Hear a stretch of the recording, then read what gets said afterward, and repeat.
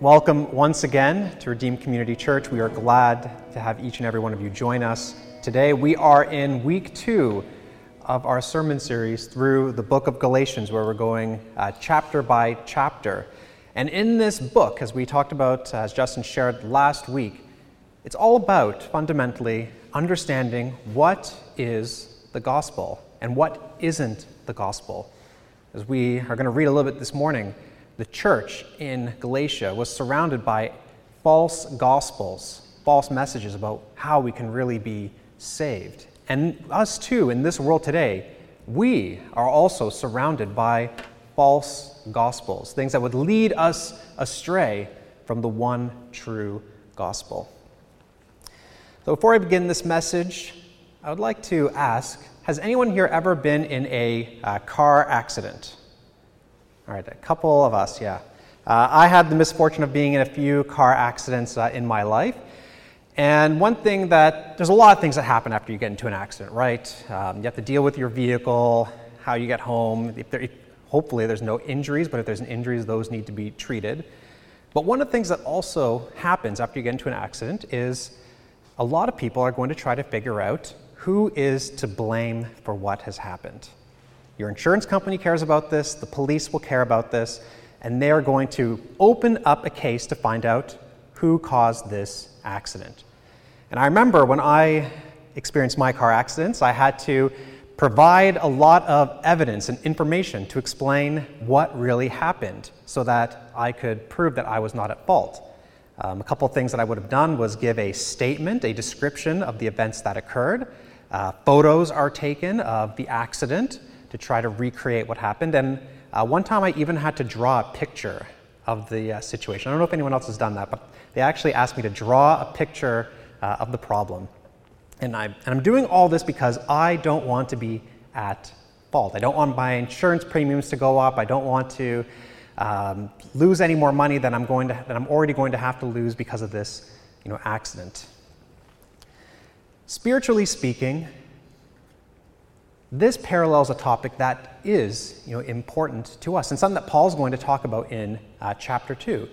This idea that all of us are going to stand before God, and we have to give a defense of our life. We have to make a statement about what our life has entailed, and whether, because of the events of our life or something that has happened, are we innocent or are we guilty? This is going to come up in today's passage today. And the term that comes up is this term called justification. We're going to talk about it a little bit more later on. But this idea that Paul talks about is, how are we justified? This is the question that he is going to be dealing with in this chapter. How are we justified? What allows us to stand before God and say, I am good before you?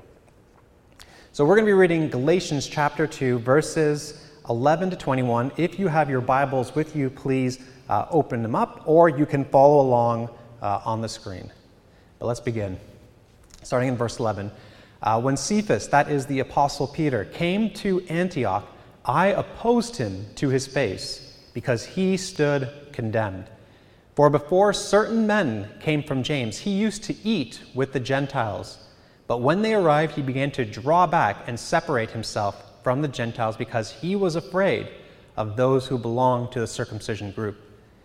The other Jews joined him in his hypocrisy, so that by their hypocrisy even Barnabas was led astray. When I saw that they were not acting in line with the truth of the gospel, I said to Cephas in front of all them, "You are a Jew, yet you live like a Gentile and not like a Jew. How is it then that you force Gentiles to follow Jewish customs? We who are Jews by birth and not sinful Gentiles know that a person is not justified by the works of the law, but by faith in Jesus Christ. So we too have put our faith in Jesus Christ, that we may be justified by faith in Christ and not by the works of the law, because by the works of the law no one will be justified. But if in seeking to be justified in Christ, we Jews find ourselves also among the sinners, doesn't that mean that Christ promotes sin? Absolutely not. If I rebuild what I destroyed, then I really would be a lawbreaker. For through the law I died to the law so that I might live for God. I have been crucified with Christ, and I no longer live, but Christ lives in me. The life I now live in the body, I live by faith in the Son of God, who loved me and gave himself for me. I do not set aside the grace of God, for if righteousness could be gained through the law, Christ died for nothing. Let's pray.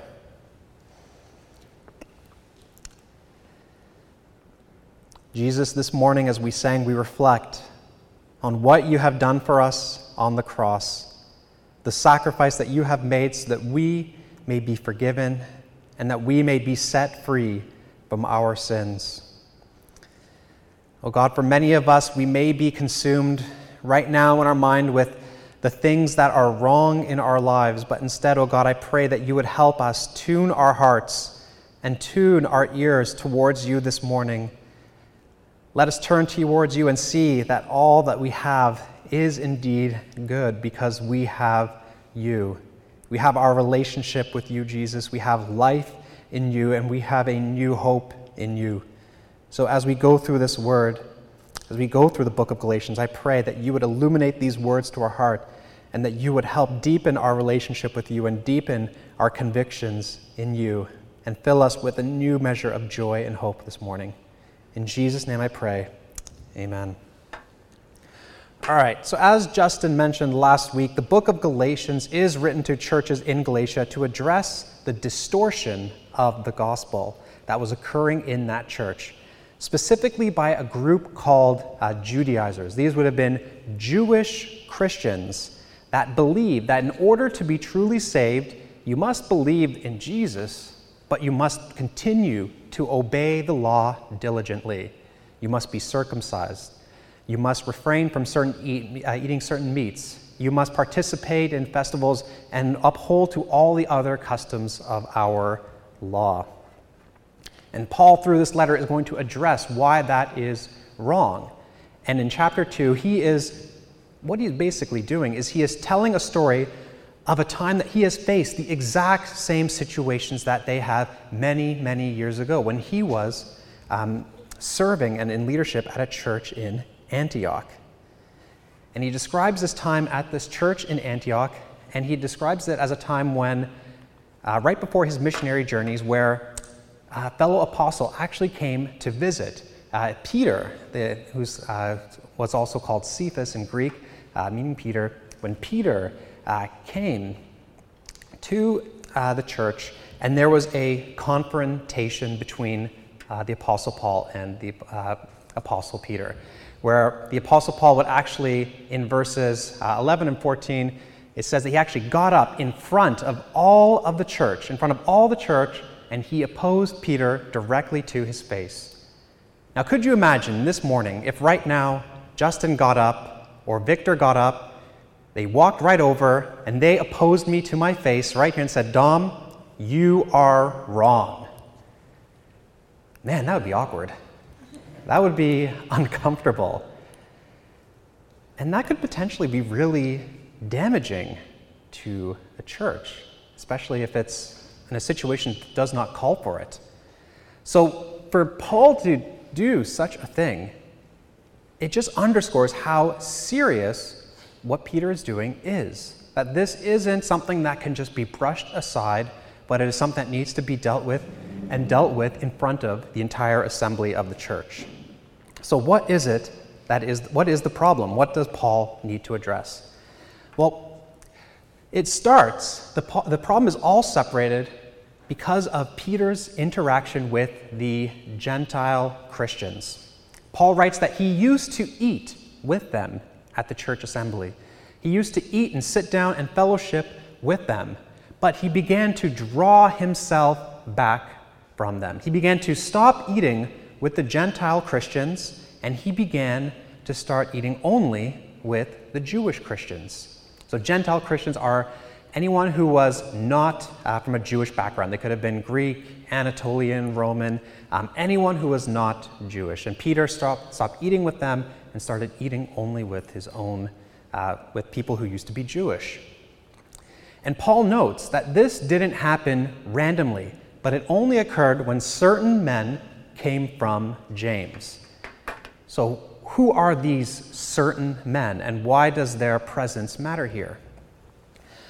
Well, what Paul is probably referring to would be Jewish Christians that came from Jerusalem, which early on was the capital of the Christian movement. James was the leading apostle in the church of Jerusalem. And like the people that were distorting the gospel to the Galatians, these men from James were also Judaizers. They believed that in addition, that to be truly saved, you must believe in Jesus, but you must continue to follow the Jewish customs. And so when they arrive to the church at Antioch, they see this interesting church of Jewish people intermingling with Gentile people. And because these Gentile people have not changed their habits, they are still eating pork, they are still not following certain other laws or customs that are in their book, they don't view these Gentile Christians as saved, they view them as unsaved heathens. And if these are unsaved heathens, then they have a problem with the Jews, the Jewish Christians that are sitting and eating with them, because by their law, it was illegal, it was wrong for someone who was Jewish to sit and intermingle with a Gentile. It was forbidden. And so Peter, the reason why he is withdrawing, as Paul notes, is because he is afraid. He is afraid of what they may say, what they may do. It's likely that these men even had influence. They could have tarnished his name among the rest of the Christians that were in Judea, back in Peter's home. So Peter withdraws, he refrains.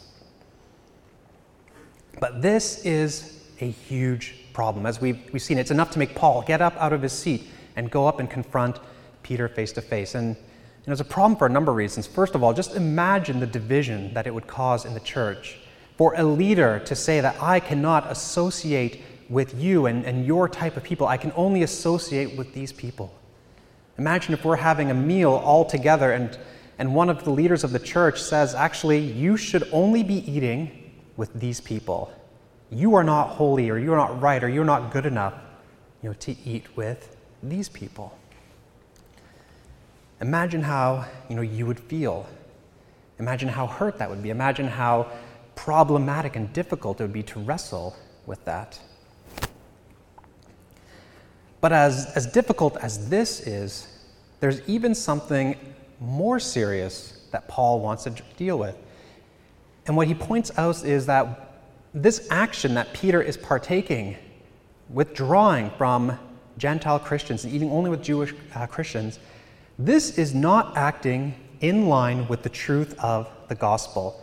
So the reason why Paul gets up is because he noticed that the actions that he is seeing are distorting the true gospel. They are distorting what Christ really did for us. And it's distorting in two ways. It distorts to the Gentile Christians, and it distorts to the Jewish Christians.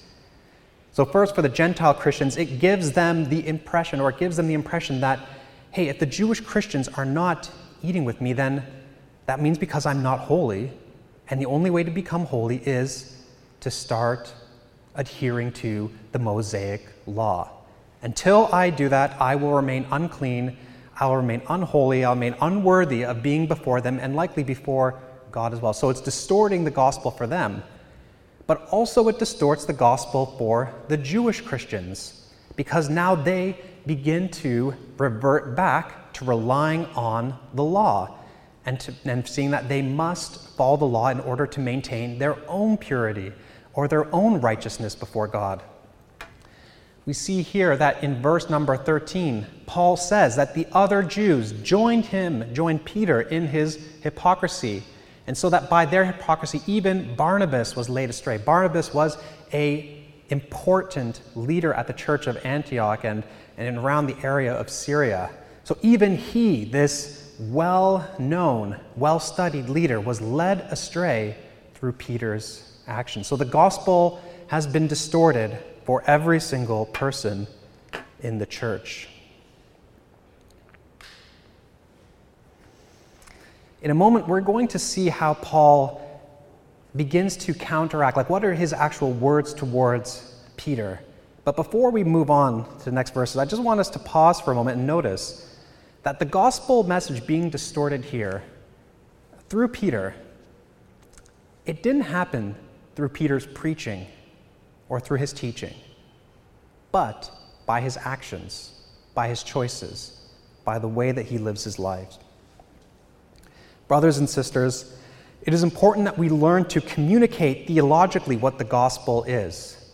We must be knowledgeable in knowing how to preach and how to actually say what the gospel is, but we must also be mindful and pay attention to the way that we live our lives. How does your family, how do your friends, how your coworkers, when they view your life, what do they see in what you really care about? Do they see that your reliance and your hope is on Jesus Christ? Or do we live in a way that we communicate to the world that our reliance is on something else, on money, on career standing, on influence among other people? Do we live in a life that says that as long as we have these things, we'll be happy, we'll be good, we'll be set? Or do we live in a way that reflects that Jesus is our all in all? So as a church, let's reflect and think upon this question in a personal way this morning. In what ways we do communicate potentially to the people around us another type of gospel or another thing that we can rely on. And let us repent of that and let it go and commit ourselves to living a life that reflects the reality of the gospel to the world around us, so that therefore it is the only way that our discipleship ministries and our mission ministry will be beneficial, will be effective. Because if we are living one way, but we are communicating something different, it's going to be really, really hard to see true missional and discipleship growth in our church. Now, moving on to the second part of verse 14 on through 16, we are going to see how Paul rebukes Peter, how he corrects Peter for his problem, for what he is doing. So first, Paul asks Peter, he asks him a question, if you are a Jew, yet you live like a Gentile and not like a Jew, how is it that you force Gentiles to follow Jewish customs? So he asks this rhetorical question because he knows that Peter knows the truth. He knows that Peter was the apostle that first saw God saving Gentiles firsthand. He knows that Peter has been advocating that Gentiles do not need to follow the law in order to be saved. And he knows that Peter himself has begun to relax his strict obedience to the law so that he can be more effective in his ministry to the Gentiles. Peter does actually eat pork or eat lobster and shrimp and abstain from certain Jewish customs so that he could be effective in preaching the gospel. So he reminds Peter, if you are living like a Gentile because you know that we don't need to follow our old customs, why are you forcing these Gentiles to have to live like a Jew? And then he continues by telling Peter, we ourselves are Jews by birth and not sinful Gentiles. And we know that a person is not justified by works of the law. So he acknowledges, hey, indeed, yes, there is a difference. We are Jews, they are Gentile. We were people that, originally were God's chosen people. We have received the law. That is something that is different between our two groups.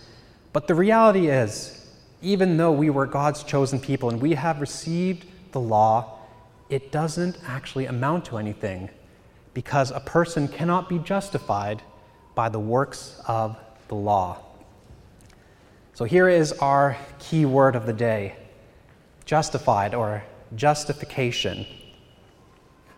The word here, justification, Paul is borrowing a term from a legal terminology used in Rome at that day. The idea was that if you were before a court and you are laying out why you should be innocent or not punished for a certain crime that occurred, maybe someone else did it, maybe it's not as bad as it seemed, whatever the situation was, if you received a favorable verdict from that judge that said that you are abstained from all wrong, you are good, that means you are justified. So just as me filling out my car accident paperwork, I get the news from my insurance company or the police, wherever it may be, it says, you are not at fault. Paul would use the term to say, you are justified. All right, so he's borrowing from Roman legal terminology here.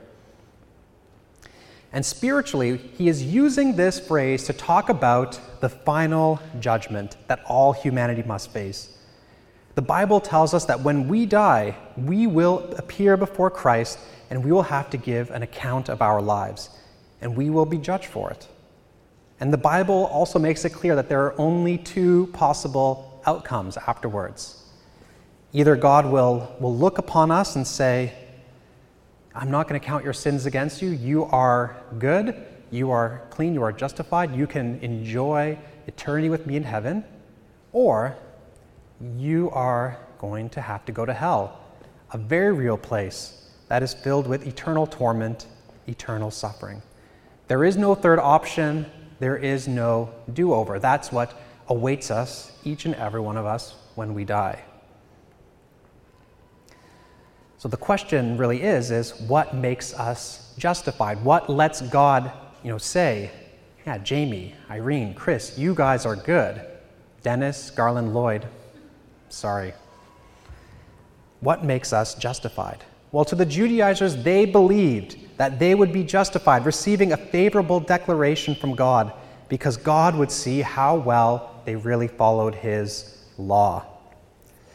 They would say, okay, you followed the law 75% of the time, or 80%, or 90%, 99%, whatever that barrier is. You did enough good things, you're in. That's the Judaizers' mindset, that by their obedience to the law, they are good.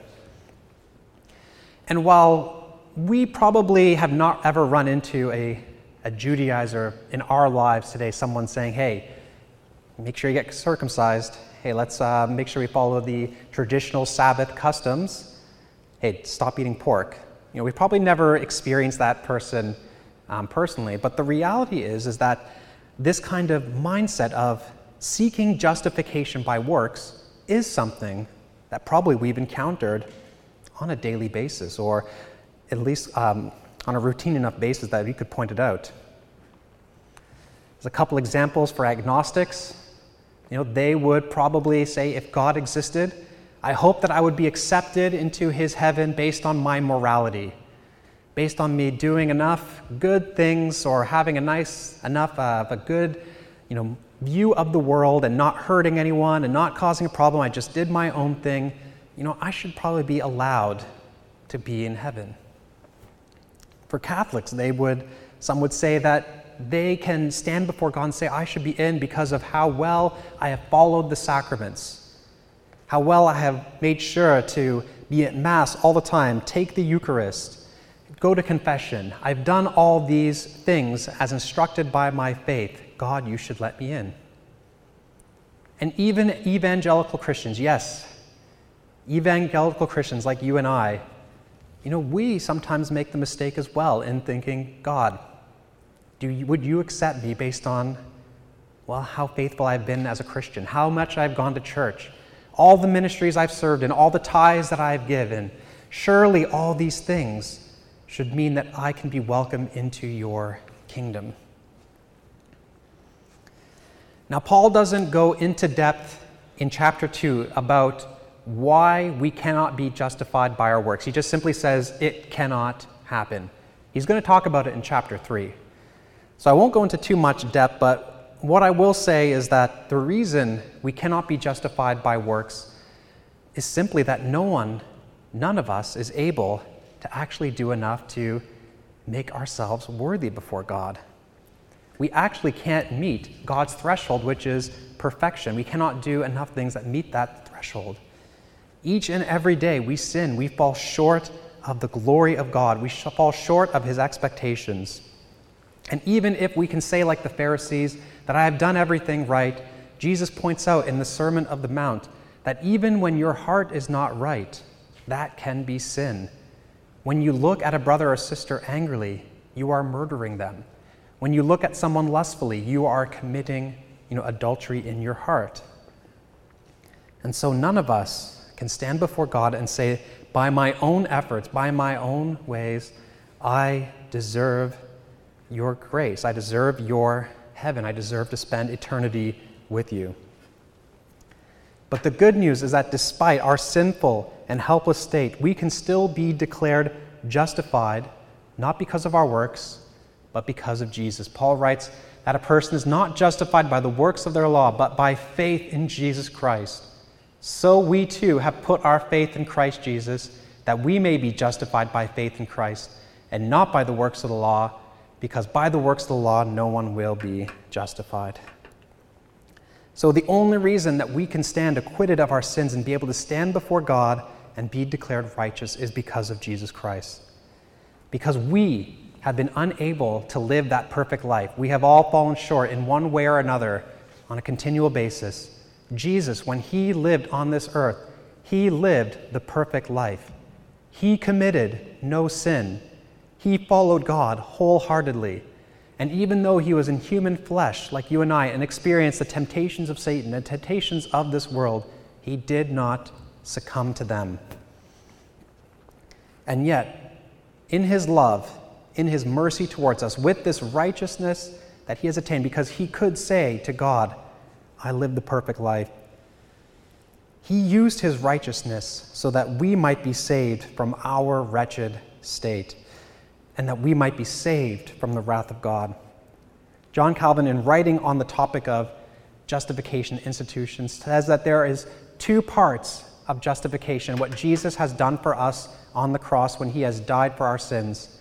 The first is he talks about the remission of sins, that Jesus willingly went to the cross to be a sacrifice for us. He took the penalty that we deserved, and he took our sins literally upon himself so that he would face the wrath of God. And the reason we don't have to face it now is because he did. But if it was just that, then all that would do is leave us as a blank slate. And so there is a second part of justification, which is now that Jesus has imputed his righteousness on us. And what that just means is that he transfers the credit of his perfect life to us. So we now have the credit for all the right that Jesus has done when he lived on this earth. So when we stand before God, he no longer now sees the sins and the wrongs that you and I have committed, but he looks at us and all he sees is the rights that Jesus has done, all the ways that Jesus has obeyed, all the way that Jesus has fully loved God. The Father now sees that upon us, and that's why we can stand before God and say, I am right before you, not by my works, but because of Jesus, because of his works. Now that we know that we are justified by Christ, not by our own works, what can we do to be saved? Well, Paul then says we must put our faith in Christ Jesus, that we may be justified by faith. All that is required is that we believe. Now, the problem that we sometimes make, or other Christians may make, is when we talk about faith in Jesus or believing in Jesus, we leave it as an intellectual concept. All that I need to do is make sure that I believe that Jesus died for my sins, he rose again, and that he is the one who saves us. And as long as I believe that instead of another religion or another doctrine, I am good. But the Bible tells us that Satan believed that Jesus was the Messiah, and that his demons believed that Jesus was the Messiah. But of course, they are not saved. And what we are missing is something that Paul talks about here is like we put our faith. So it's not just an intellectual belief, but it is a commitment of the heart. It is a commitment of oneself. It's a very active idea. It's like I actively am going to depend on Jesus. I'm not going to depend on anything else for my salvation, for my hope, for my life. I depend on Jesus and Jesus alone. So this morning, let us reflect and ask in what ways, what things of this world are we hoping on? What things of this world are we depending on for ourselves right now, but also for our future heaven? Are we depending on ourselves for our salvation? Are we depending on someone other than Jesus? Have you ever wondered, have I ever done enough in my life for God to accept me in his kingdom? Have you ever wondered, have I believed the right things? Have I said the right things? Have I served enough, worshiped enough? I want to encourage you to stop being filled with anxiety and stop being worried if you have done it enough, because the reality is that all we must do is believe that Jesus has done enough. So now we come to the final part of our passage this morning, from verses 17 to 21. And if we agree that we are justified only by faith in Jesus Christ for what he has done for us, one big question is, how does this change how we live our lives? And this transitions to the last part here. And the big objection that anyone always brings up when talking about that, our salvation is only based in Jesus and not by our works is, okay, then if Jesus just forgives our sins, then do we have to even try to live a godly life anymore? Do I have, a license to sin and do whatever I want because Jesus has, forgiven me? And Paul brings us up before anyone even asks the question. He says, but if anyone's seeking to be justified in Christ, and we Jews find ourselves also among the sinners, doesn't that mean that Christ promotes sin? And he says, absolutely not. This objection that you might have, it's absolutely not true. And first he says, if I rebuild what I destroy, then I really would be a lawbreaker. What he is referring to is the law. The law's effect has been destroyed. But if Paul wants to rebuild it and say, I want to depend on the law again, I want to depend on that for my salvation, he says that would make us a lawbreaker and a sinner. Because we are no longer relying on Jesus, we are going back to trying to rely on ourselves, whether it's out of a fear or a pride. We are believing that something other than Jesus can save us, and that is a sin. So he calls out, first of all, you cannot go back to the law to try to attain your salvation. If you do so, that is actually true sin. But then he writes, for through the law I died to the law so that I might live for God. And this is a powerful statement. Paul is saying that now that the law is no longer something that has to be followed, now we may truly live for him. So it's not that because of Jesus forgiving us of our sins, we now have a license to sin, but rather we may now truly live for him. How is that so? Well, first of all, when we recognize that the law is no longer required for us, we realize that all it does is point out our sins and how we have failed God. It frees us now to no longer be a slave to it. But then, what Paul comments is that by him being able to live for God, he leads it to probably the most intimate and wonderful and powerful truths of the gospel, which is our union with Christ. He writes, I have been crucified with Christ, and I no longer live, but Christ lives in me. The life I live in the body, I live by faith for the Son of God.